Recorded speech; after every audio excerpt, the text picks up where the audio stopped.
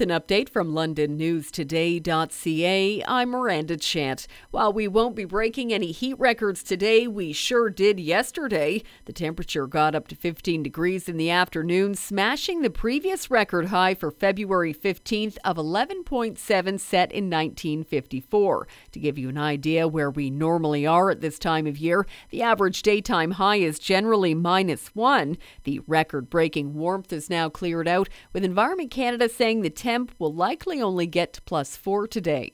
No one was hurt when a tree came crashing down on a bus shelter in Old South. Emergency crews were called to Rideout Street just north of Tecumseh Ave around 1:30 yesterday afternoon.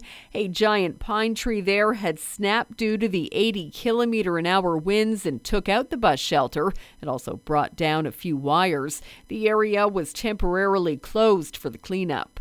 2 men are charged after London police found $40,000 worth of drugs in a car stolen at gunpoint. The vehicle was originally lent to 2 men by an acquaintance, but when the owner tried to get it back a week later in a North London parking lot, the men pulled out guns and then drove off. Police were called and arrested the men on Egerton. 2 handguns, ammunition, fentanyl, cocaine, crack, meth, and prescription pills were seized. 2 men in their 20s are charged with 40 offenses, including armed robbery, vehicle theft, pointing a firearm, using a firearm during the commission of an indictable offense, and possession of drugs for the purpose of trafficking.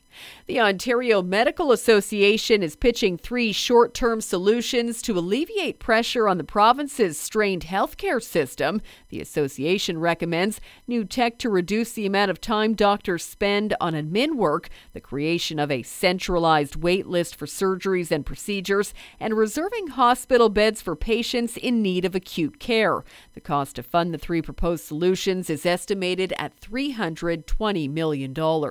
For more on these and other stories, go to londonnewstoday.ca.